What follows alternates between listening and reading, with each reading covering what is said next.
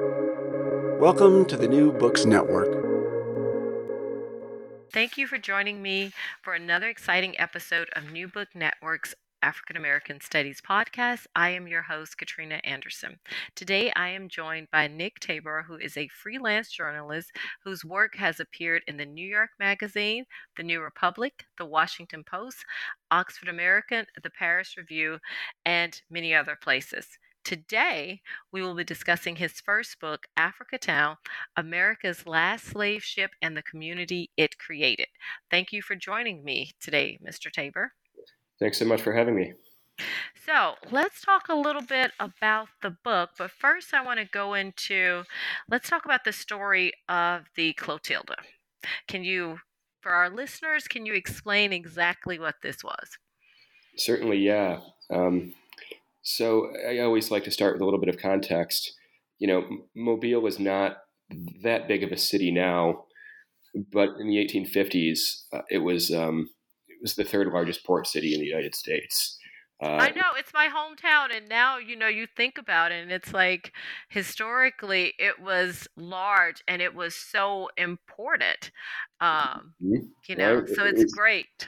Yeah, it was kind of at the geographic center of the cotton trade, which, had extended west along those Gulf states, into Alabama, into Mississippi and Louisiana. And because it's down there at the bottom of the state, right along the Gulf Coast, it has all these rivers, like 5 rivers that feed into it from higher up in Alabama. It was a very logical place for cotton to be shipped to from the agricultural parts of the state, and then they could be shipped out. It could be shipped out along the Gulf of Mexico. So you read these accounts from the 19th century of how there would be ships from like every European country. You could see their flags blowing in the wind in the out there in the harbor. It was quite an international place back then, a little bit more so than it is now. So the first character in our story here is a guy named Timothy Mayer, who, I always tell people that he reminds me of Colonel Thomas Sutpen from Faulkner's novel Absalom, Absalom. He came from Maine, moved down to Mobile when he was a young man, and built kind of a small business empire for himself. He owned a plantation. He had a shingle factory and a lumber yard, and a shipyard, all a ways outside of town. They called it Mayer's, his little domain. They called it Mayer's Hummock, just like Sutpen had his Sutpen's Hundred. And so, besides Mayer's business enterprises, he was heavily involved in politics, like not so much at the electoral level, but he was a big proponent of the cause of trying to reopen the transatlantic slave trade. Since 1808, it had been illegal to bring enslaved people over from West Africa. If you wanted to buy them, you had to purchase them from within the United States, usually from states like the Carolinas, Virginia, Maryland.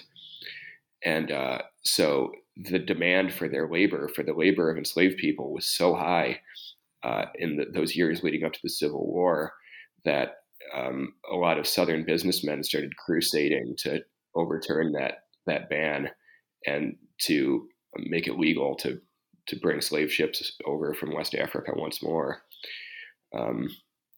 Mayer and some of these other businessmen also had a vision of this. I feel like this is a forgotten chapter of American history. Like, they had this vision of the United States annexing parts of Latin America and extending slavery there to places where it had been outlawed for a long time. And they pictured the antebellum South being at kind of the center of this empire. And Mayer in particular imagined Mobile being at like the geographic center of that. And so he named his one of his ships the Southern Republic, as a testament to that vision. Kind of tells you where what his agenda was. So there had been a lot of illegal slave ships brought over over the decades since it had been made illegal, and many U.S. presidents had just pardoned the slave dealers. But under James Buchanan in the 1850s, the federal government was saying it was going to crack down on these voyages. And the lore is that Mayer was on the Mobile River one night. He had some passengers from the north, and they were all in the cabin saying, well, with this crackdown, like there's no way that anybody's going to attempt to bring an illegal slave ship over now. Like they're going to give him the death penalty. So surely this is going to be the end of it. And Mayer supposedly said, "Au contraire." he supposedly said, I'm telling you, I can bring a shipload of enslaved people over, and I'm not going to be prosecuted for it. And they're definitely like nobody's going to be hung for this. And in some of the later versions of the story, it's the story, the version that we've received, like the lore is that there was a bet. He said, I bet whatever amount of money I can do this. In Mayer's own version, he doesn't say it was a bet, but anyway, he supposedly said he was going to do it. And then in 1860, he pulled it off. He hired a captain to go over there to the port city of Ouida, brought 110 men, women, and children back over to Mobile. It sneaked through Mobile Bay. A few people were arrested, but the cases were eventually dismissed. As Mayer said, nobody was executed for it. And the Civil War broke out 9 months after these people arrived. And so it was, as far as we know, it was the last slave voyage to the United States. That is just so, when you wrap your mind around everything that you just said, it's mind-boggling, yet it's not, given, the importance of cotton to the South, and especially, Mobile being a port city. But, and Mayer, he seemed like quite the character, extremely confident, and he did pull it off. And I guess he was aware that others had gotten away with this, so why not try his luck? And it worked out for him because, as you say, the Civil War broke out, and that was kind of the end of any discussion of this. But I want to talk about the actual slave voyage of the Clotilda itself. Can you speak a little bit for listeners? What was that like? Yeah, I can. So the person who captained the ship, the Clotilda, when it made that voyage was named Bill Foster, or William Foster. He was a ship carpenter who came from Nova Scotia, came from a long line of ship carpenters. And like Mayer, he moved down to Mobile when he was a young man.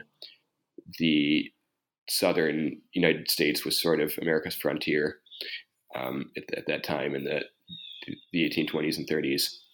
And so Foster had a long-time relationship with Mayer. He had actually built the Clotilda at Mayer's shipyard.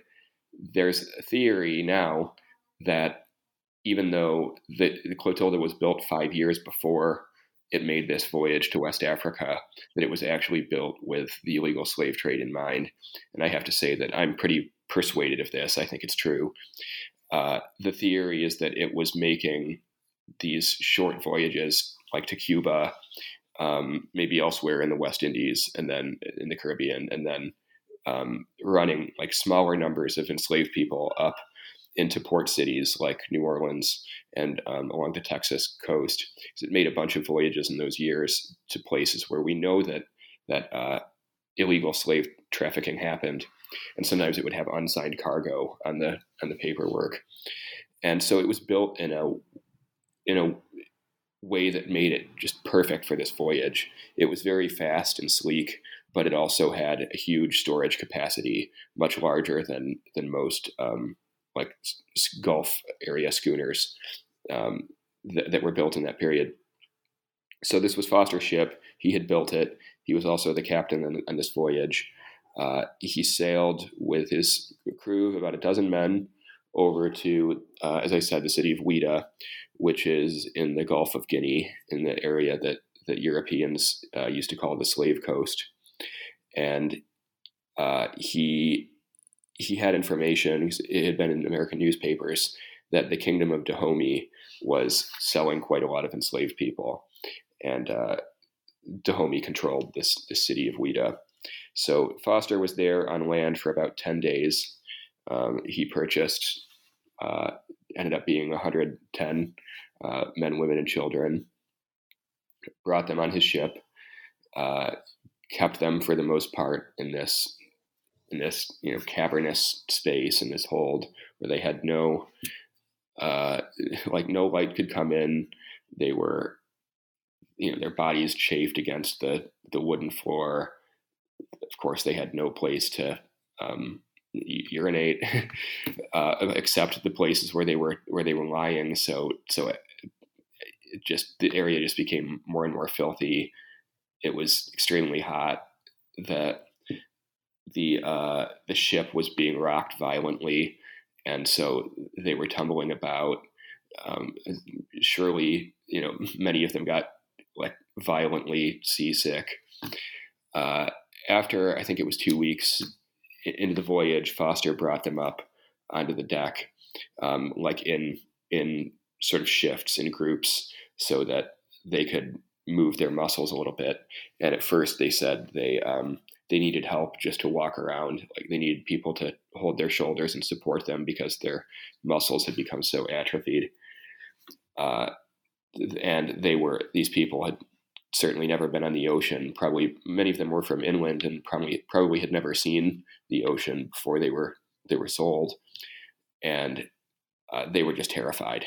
There was no way in their understanding of the world and geography. They didn't really have a way of understanding what was going on or where they were.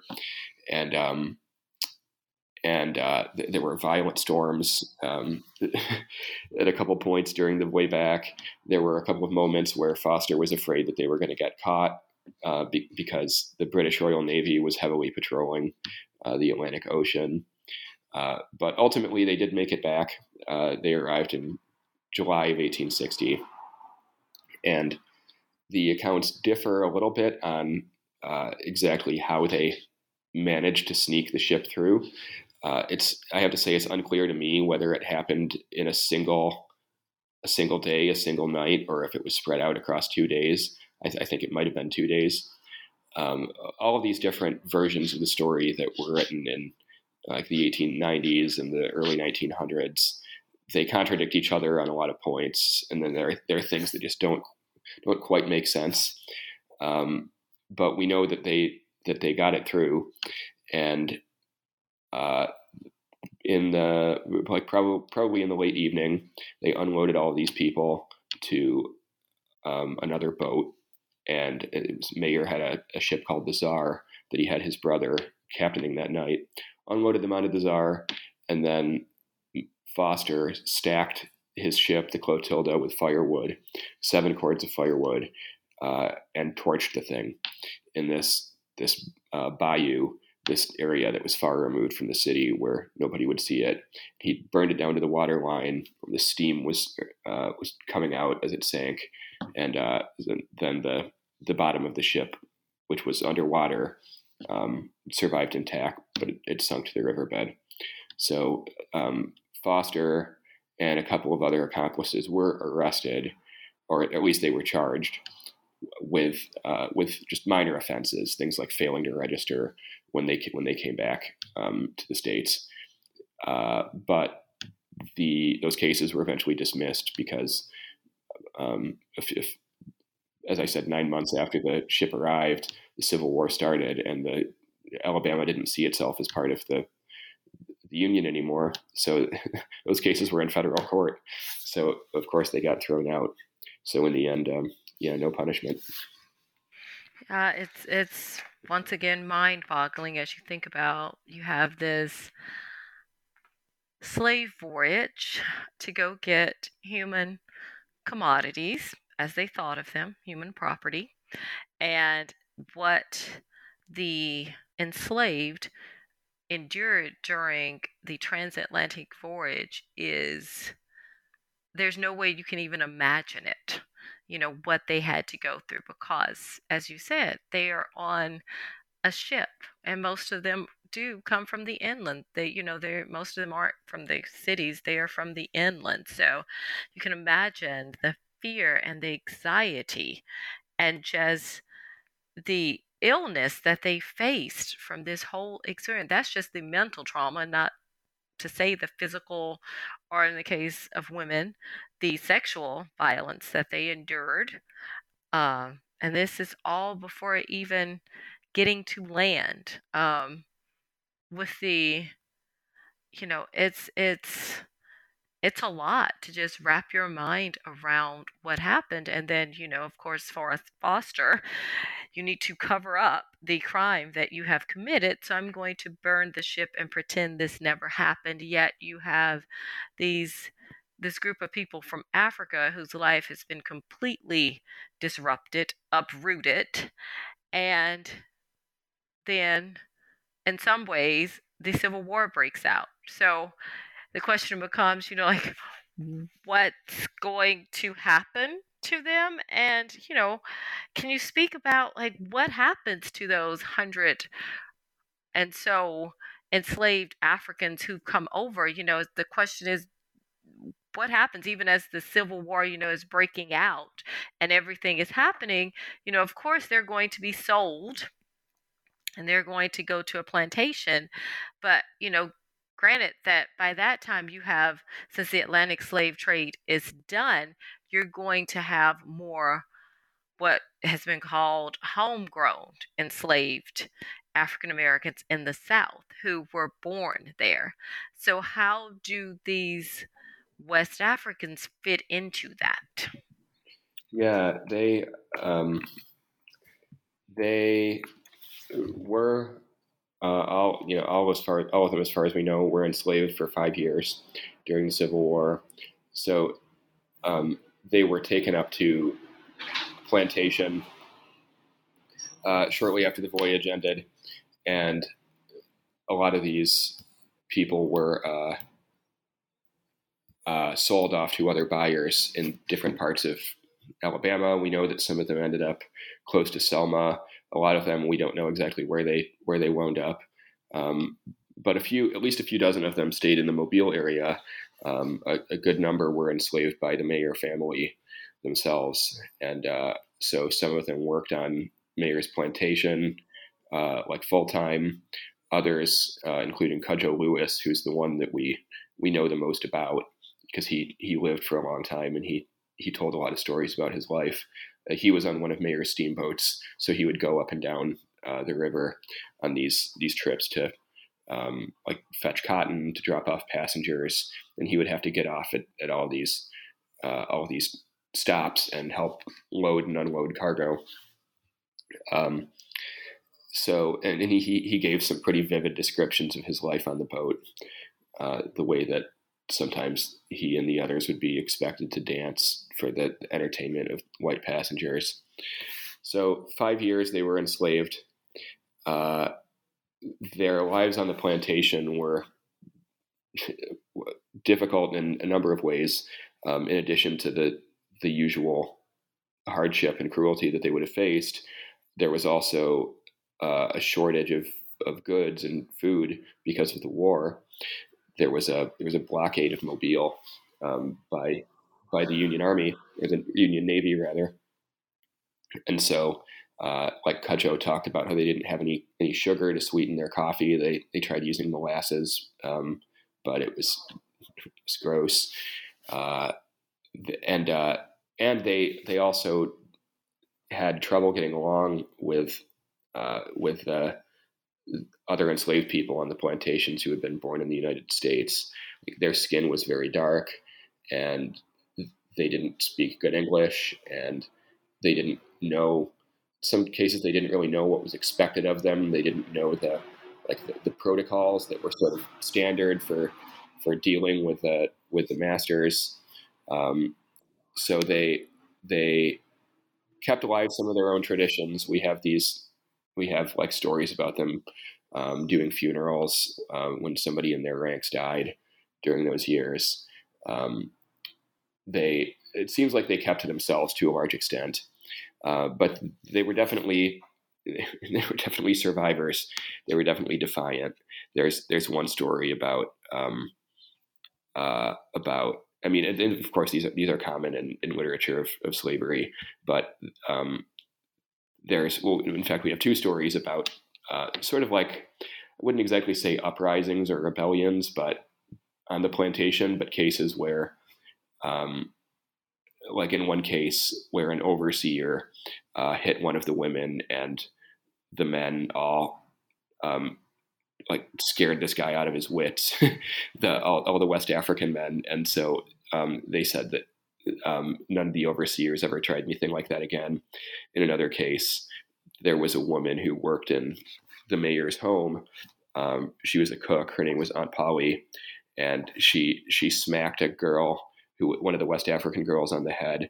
The girl screamed really loud, and all of the men from out in the fields apparently came rushing in, carrying spades and rakes and whatever they had. And Aunt Polly ran up the stairs. She was terrified, and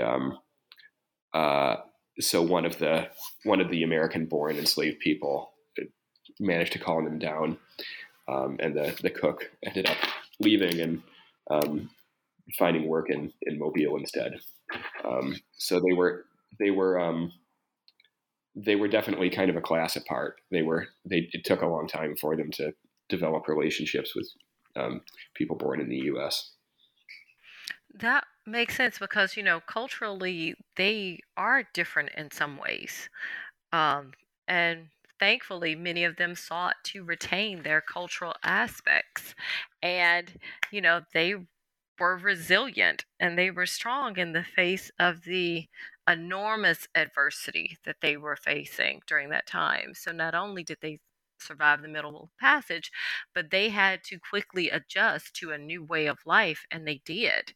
Um, and they showed strength, and they were protective of women and members of their community. So that's really great that they were able to accomplish that. And so as all of this is going on, they've got the backdrop of the Civil War that's going on at the same time, as they're learning how to fit in. So I want to ask you, where does that take us as all of this is happening? So how do we get to Africatown? How was it actually founded and established? Right. Well, in 1865, of course, these people were all emancipated. There's a story that Cudjoe tells about going down to the harbor where they were used to. They expected to report every day. He was planning to get on the boat, and nobody was there.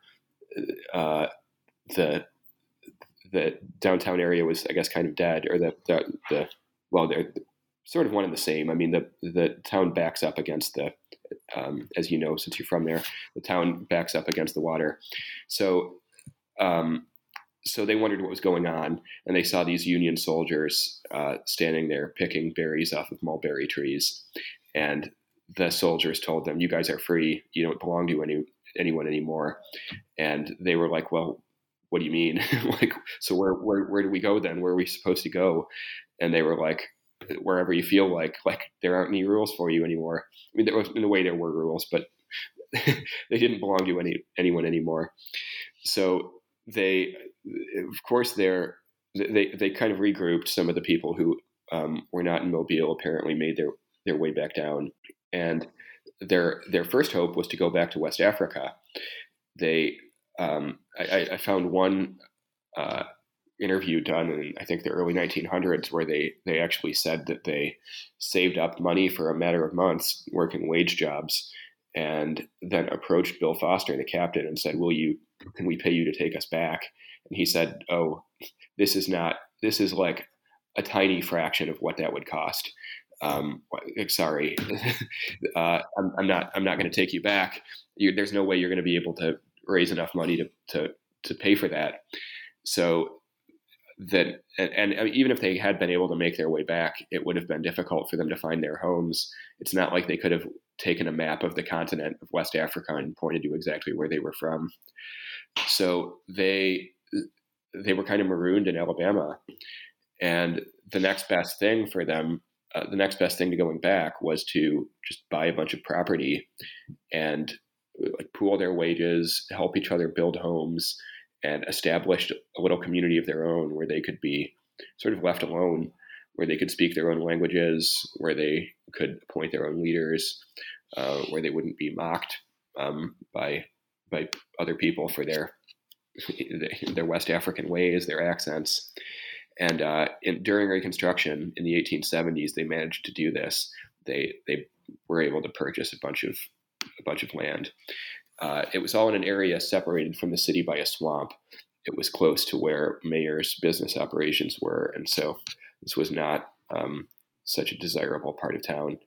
And over time, more people who had been born in the United States also came to this area, and there were some who had already lived around there, but it became the population became pretty mixed. This little West African village was a distinct part of the area, but over time, the descendants of the West Africans married in with people who had been born in the U.S. and the distinction sort of began to blur. It's so amazing that they were able to found like their own community, that they settled this area. Granted, it's not the most desirable area, but they were able to settle it, and they were able to create something lasting that was their own. So I want to ask you, how did you become involved with Africatown, and what was it that you were trying to do? Yeah, very, very good question. Well, Cudjoe Lewis survived until the 1920s. Until the 1930s. He was about 95 when he died. He was 18 when he was brought over, or roughly 18. And so he was the last one in Mobile County who was still alive. And he became a subject of quite a lot of interest for journalists at the national level. And in 1927, a young woman named Zora Neale Hurston came to interview him.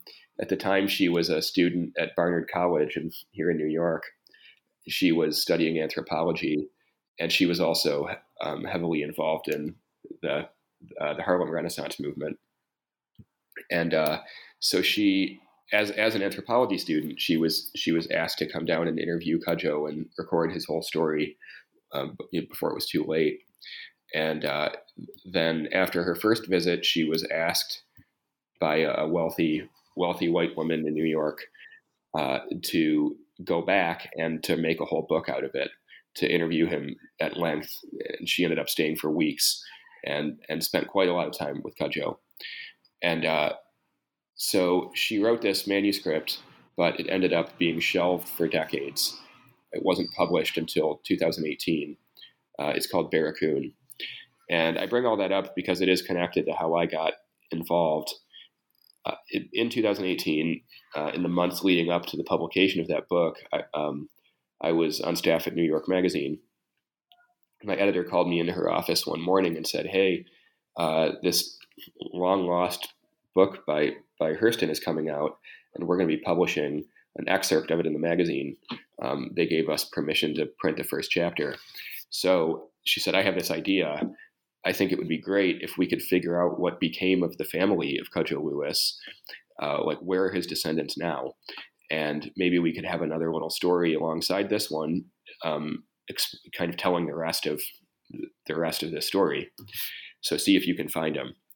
And it took me a couple of weeks to track any of them down because they had kept a low profile intentionally.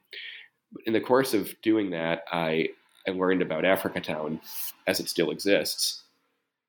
I learned that despite being this amazing historical treasure, this is the only community in the U.S. that was established by people who had personally survived the Middle Passage. This place that was it's a West African community in the United States.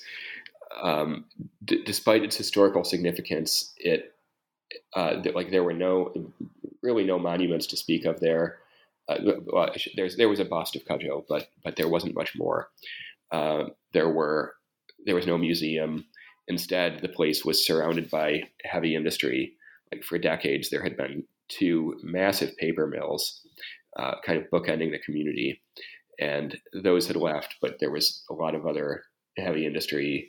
There's still a lot of pollution in the community, and so when I got on the phone with one of Cudjoe's descendants, it was this guy named Gary Lumbers, who at the time was living outside of Philadelphia. He told me quite forcefully, as soon as we got on the phone, you don't need to be writing about the descendants. You need to be writing about the neighborhood. He said, I grew up there in the 60s, and it was this thriving community. It was a great place to grow up. He said there were everybody had a big family. There were good jobs. There was a district of independent, mostly Black-owned businesses. He was like, none of that is there now. The population has dwindled. A lot of the houses are falling apart. You can't buy anything in the neighborhood. And he was like, that was not a natural process. So what happened to it? What did they do to it? And I managed to visit the community that same week, a few days after speaking to Gary. I happened to be there on a day when a law firm had kind of set up shop at one of the churches, and they were interviewing all these people about cancer cases and their families, as they were in the process of suing one of the paper mills, and on the basis that their pollution had caused all these illnesses.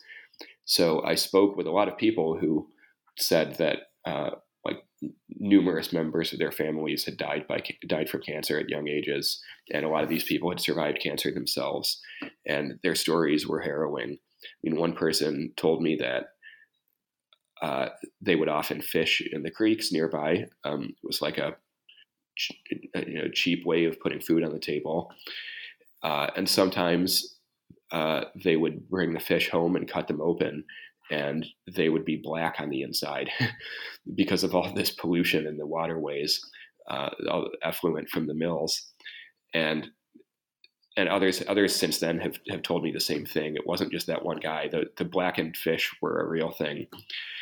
So I was kind of haunted by these stories when I came back to New York, and I kept thinking for a while, man, I wish I could just move down there and piece together the entire history, like everything leading up to Barracoon, but especially everything since then, like all of this industrial development, and figure out how it got to be this way exactly. And I thought, well, we could say it's racism, because clearly it's not a coincidence that this community founded by the survivors of the last slave ship became the place where in southern Alabama, where the most heavy industry was concentrated, the place that had the highest pollution levels of any part of the region. Clearly it's not a coincidence, but I also thought that unless I moved down there and went deep into the history and pieced together all of the steps that led to this, every decision that kind of if I figured out how one thing sort of led to another, then we wouldn't really understand what the process was. I thought if I could do that, and we could understand the process in Africatown, then it would explain a lot about how so many communities of color throughout the United States have experienced the same thing. We call it environmental racism. So I approached some people I had met down there and asked them, what would you think about me doing this? I'm a white journalist. I had never lived in Alabama before then. I was like, it's not my story, it's yours. What would you think about me doing it? And the response I got almost universally was, look, we need all the help we can get. We're trying to bring more attention to this place and start to bring visitors to create a heritage tourism industry. So if you're going to do a responsible job of it, we would love to have you. So with their encouragement, I moved down to Mobile at the end of 2019. And you were able to create this phenomenal book that you did. So I want to ask you, what was it like? How difficult was the research and writing process for doing all of this? Was it easy to get interviews? Were, people willing to talk? I know they wanted to shed light on what had happened and as you say, they were trying to set up a heritage tourism. Were they open and receptive primarily to sharing the difficulties that they faced? I was definitely able to get enough or more than enough from people living in Africatown and people who have since moved away. That's not to say that every person there was eager to talk to a reporter, but enough of them were. And I was really taken aback the first time I visited by how welcoming people were and how willing they were to share their stories. I would not have moved down if I hadn't had that initial experience. It also helped having support from like the ministers in the community and other people in leadership. I would say that I had a more difficult time like navigating the white power structure there. One of my heroes, I would say my number one hero in nonfiction writing is Robert Caro, who is, of course, he wrote a thick biography of Robert Moses, the city planner in New York, and since that came out for decades, he's been working on a multi-volume biography of Lyndon Johnson. He always talked in The Power Broker about how this guy, Robert Moses, wouldn't talk to him, so he had to create concentric circles around Moses and kind of work his way inward and try to find sources closer to Moses who would give him what he needed. I actually felt like it was, in a way, an inversion of that for me. I felt like I was starting with a small core of people in Africatown who I knew I could trust, and then I kind of worked my way outward from there in concentric circles. I was afraid that if I told the wrong person the wrong thing, then I might hit a tripwire and that avenues would start to close for me in my reporting. Mobile is a small enough town that a lot of people know. It's not, maybe not everybody knows everybody, but a lot of people know a lot of people, and those connections are thick. And so I wanted to be careful about that, and I was fairly deliberate about how I went about it. In the end, in particular, I was trying to get information about the descendants of Timothy Mayer, the guy who brought the slave ship over, because they still own a lot of property surrounding Africatown, and over the decades they've leased and sold it to a lot of industrial companies and made a lot of money that way. And they've always been kind of shrouded in secrecy in a way, especially for people in Africatown. They've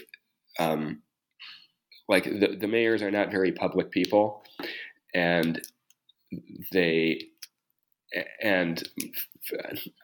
you would just hear the name the mayors. You didn't really hear about like individual members of the family. There wasn't really a clear sense of who the individual members were or who was running things there. And so I did kind of take the inward concentric circles approach with them. I found people who knew them and were willing to speak, often anonymously about who they were and what they were like. That makes sense. Mobile it's not huge, it's smaller, and so there are people, especially when you're looking at different circles, it's like people know people in one little word, and as you said, that door will close. So you were very strategic in your planning. But I want to ask you, so I want to go back before we get to the environmental racism and the involvement of the industry in that. How did Africatown go from this booming, place that was having lots of accomplishments to, in some ways, not a failure, but just losing its prestige? What happened? Yeah, there were a few factors there. I wouldn't say it was a process of deindustrialization, but both of the paper mills did close. One of them still operates like one plant there. I think it's a tissue mill, but for the most part, they wound down their operations in Africatown in the 90s. By 2000, they were both closed, and so that did mean a lot of jobs going away. Other factories have replaced those, but they don't necessarily employ as many people, and often the jobs require some, as I understand, you have to have some kind of technical training or expertise that, unlike what the paper mills used to be, where they would hire just anybody they could. They just needed as much labor as they could get for a while. There was also the end of, I don't want to overstate it, but like the to some extent, like the end of housing discrimination, the Fair Housing Act, that made it possible for people in Africatown to buy homes in what had once been the white suburbs. And so a lot of people voluntarily moved away. They were making good money at those mills, and they were able to save up enough to buy bigger, newer houses. But some of it was also the action of the government. In the 1980s, they built a highway. And this is probably the single biggest factor. They built a highway through the community and wiped out the business district. They actually dug up part of the cemetery and paved over it. And a lot of houses, I think about a dozen houses that were, according to oral history, which I trust, I think it's accurate. According to the oral history, these houses had been built by people who were on the Clotilda.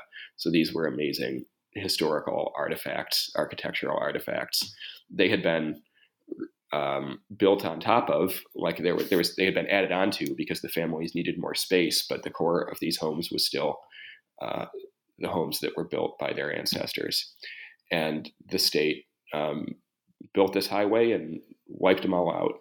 The state knew what they were doing. The descendants pleaded with them not to do it. The state said, look, if you want to move these houses at your own expense, that's fine, but we have a deadline. Like, we've got to start construction by X date. And if they're not out of the way, then we're bulldozing them. And for the most part, that was what happened. So, that it's now a 55 mile an hour highway carrying hazardous cargo. Trucks go faster than 55. It goes right through the center of the neighborhood, kind of cut it into two halves. It used to be a walkable, a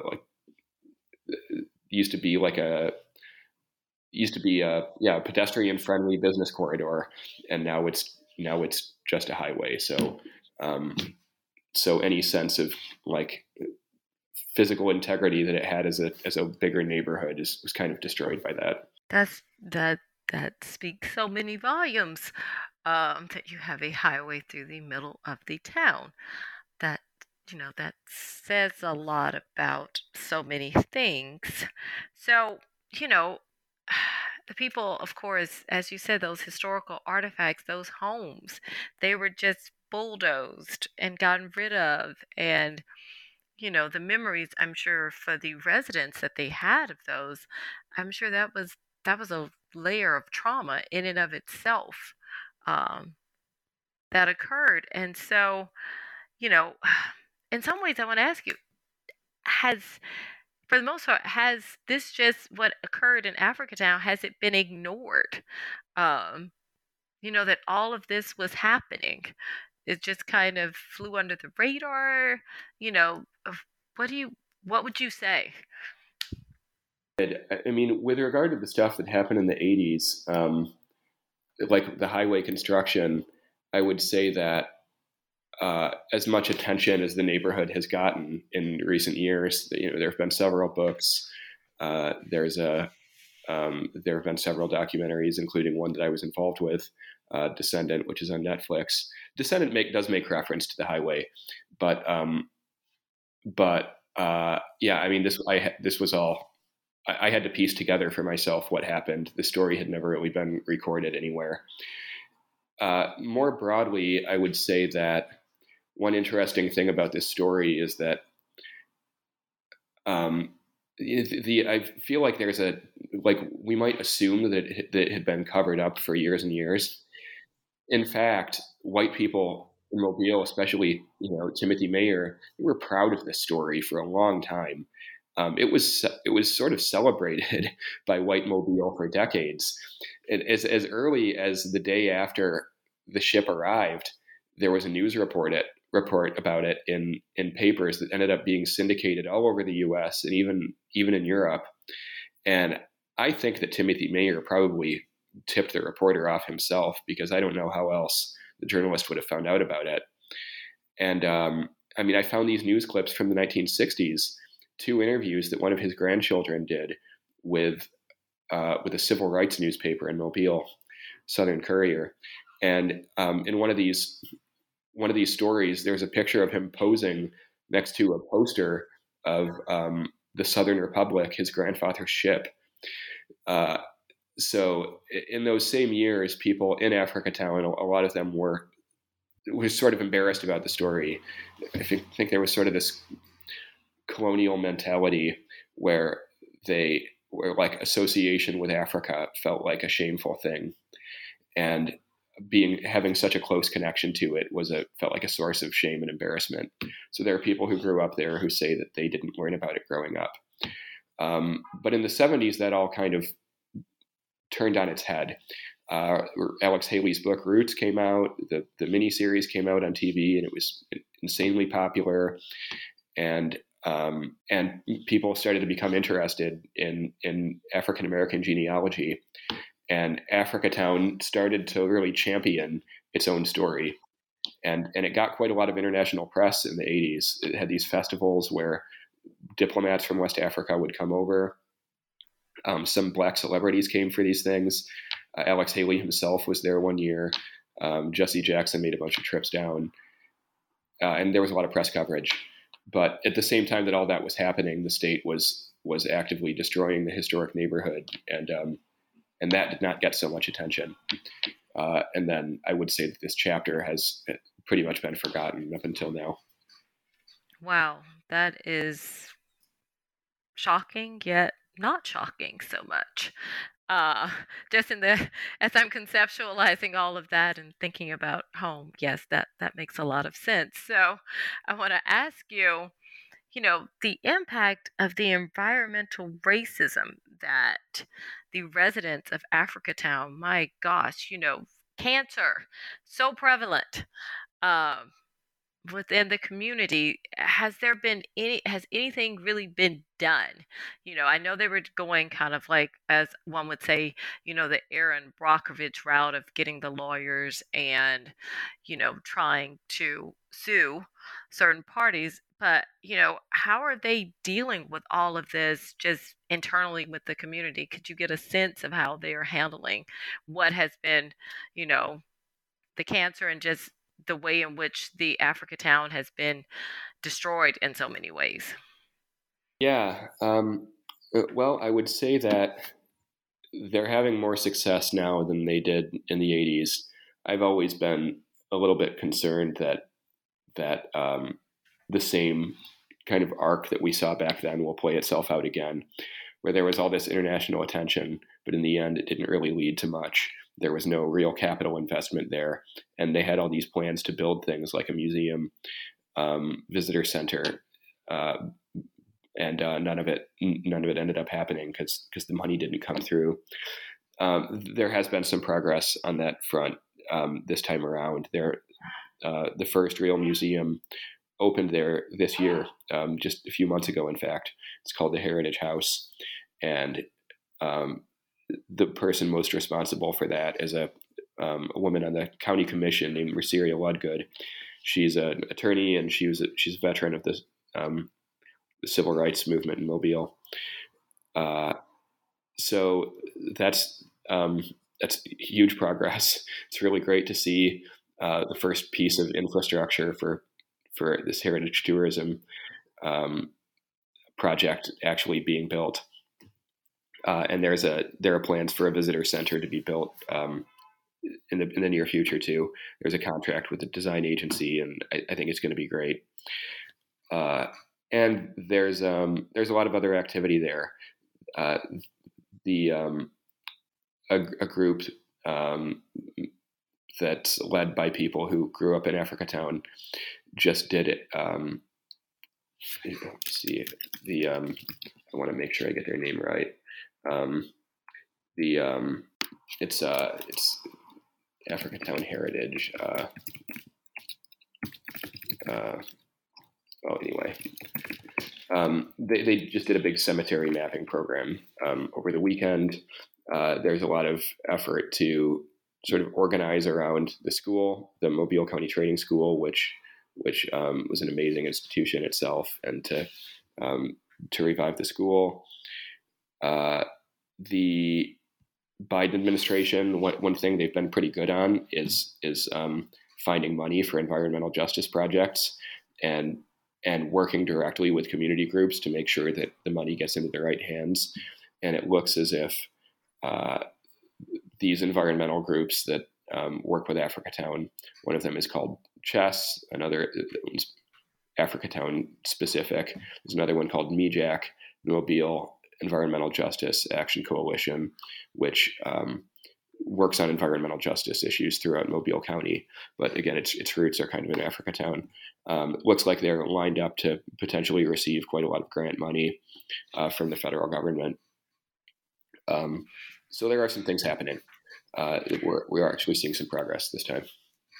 I am very, very happy to hear that, because I feel like in so many ways that it's been overlooked and the people there have been forgotten for the most part, and their experiences. So it's nice to see them actually getting, the credit and the tourism that will come from having these structures in place, so that they can share the history of Africatown with others. It's very unique history, and that hopefully they can also get justice for the environmental racism that they have faced and the debilitating impact that has had on the health of the community. So I am definitely rooting for that wholeheartedly.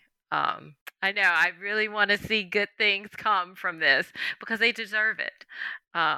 They most definitely deserve it. So I want to ask you, what do you think the legacy is of Africatown? Well, I think it's certainly a legacy of struggle and survival, and of self-determination. I mean, it's amazing to think about. It's amazing to think about the way they dealt with the hardships that they faced.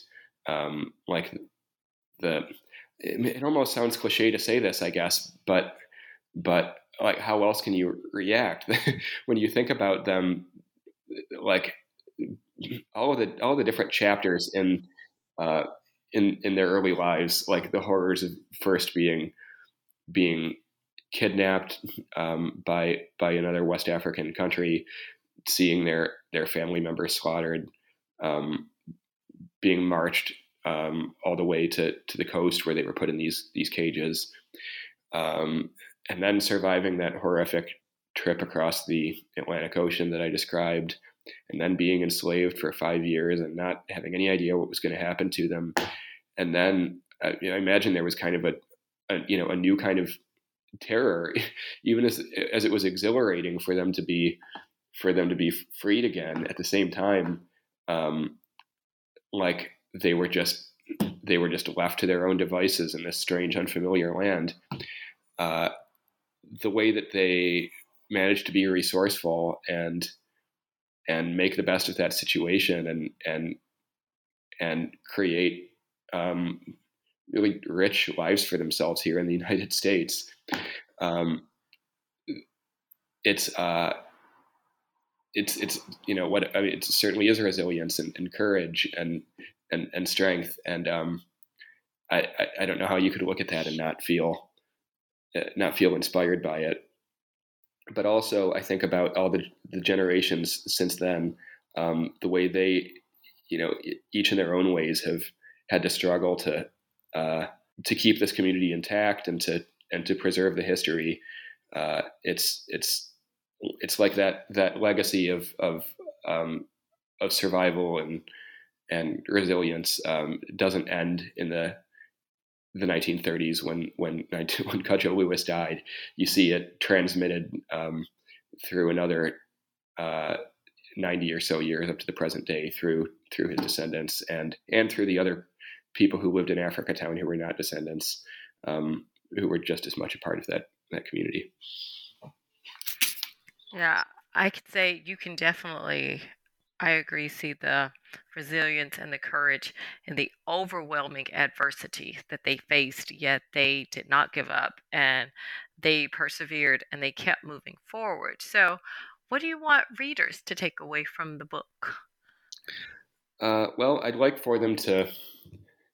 It depends on who the reader is, I guess. But I often think about how when I was a conservative teenager, I felt like I'm not so sure that we need affirmative action anymore, and I felt like racism was bad, but mostly it's in the past. And I feel like if I had been exposed to this story back then, especially the way I tried to present it in this book, then it probably would have changed my whole understanding of racism and the legacy of racism and the way it still manifests now, not just in people's attitudes, but in things like the physical geography of our cities. So I hope it'll raise awareness about environmental racism, and I hope it'll raise awareness about this particular community. And people should go visit. I mean, there's a museum there now. They're welcoming visitors, and it really is a beautiful place. There's a lot there to see. It's a great place to go reflect on some of these questions of history and the legacy of racism and emancipation. I agree. Thank you so much for joining me today, Mr. Tabor. It has been a pleasure discussing Africatown with you and talking about the community and the people who were in it. It's been my pleasure. Thanks again for having me on. Readers, please go out and pick up a copy, of the book Africatown, America's Last Slave Ship and the Community That It Created by Nick Tabor. I want to say it is well written, it is well researched, it is overall excellent. And I'm not just saying this because I am a native Mobilian. It's a really great book that tells the history of a community that has been ignored or marginalized for so long. And, once you get sucked in as you're reading about the Clotilda and the voyage, but it doesn't stop there. It takes you into the lives of the members of the community and that courage and resilience that they faced in overwhelming odds and that many of the residents still face today. So I urge you, please go out and pick up a copy. You will not regret reading this book.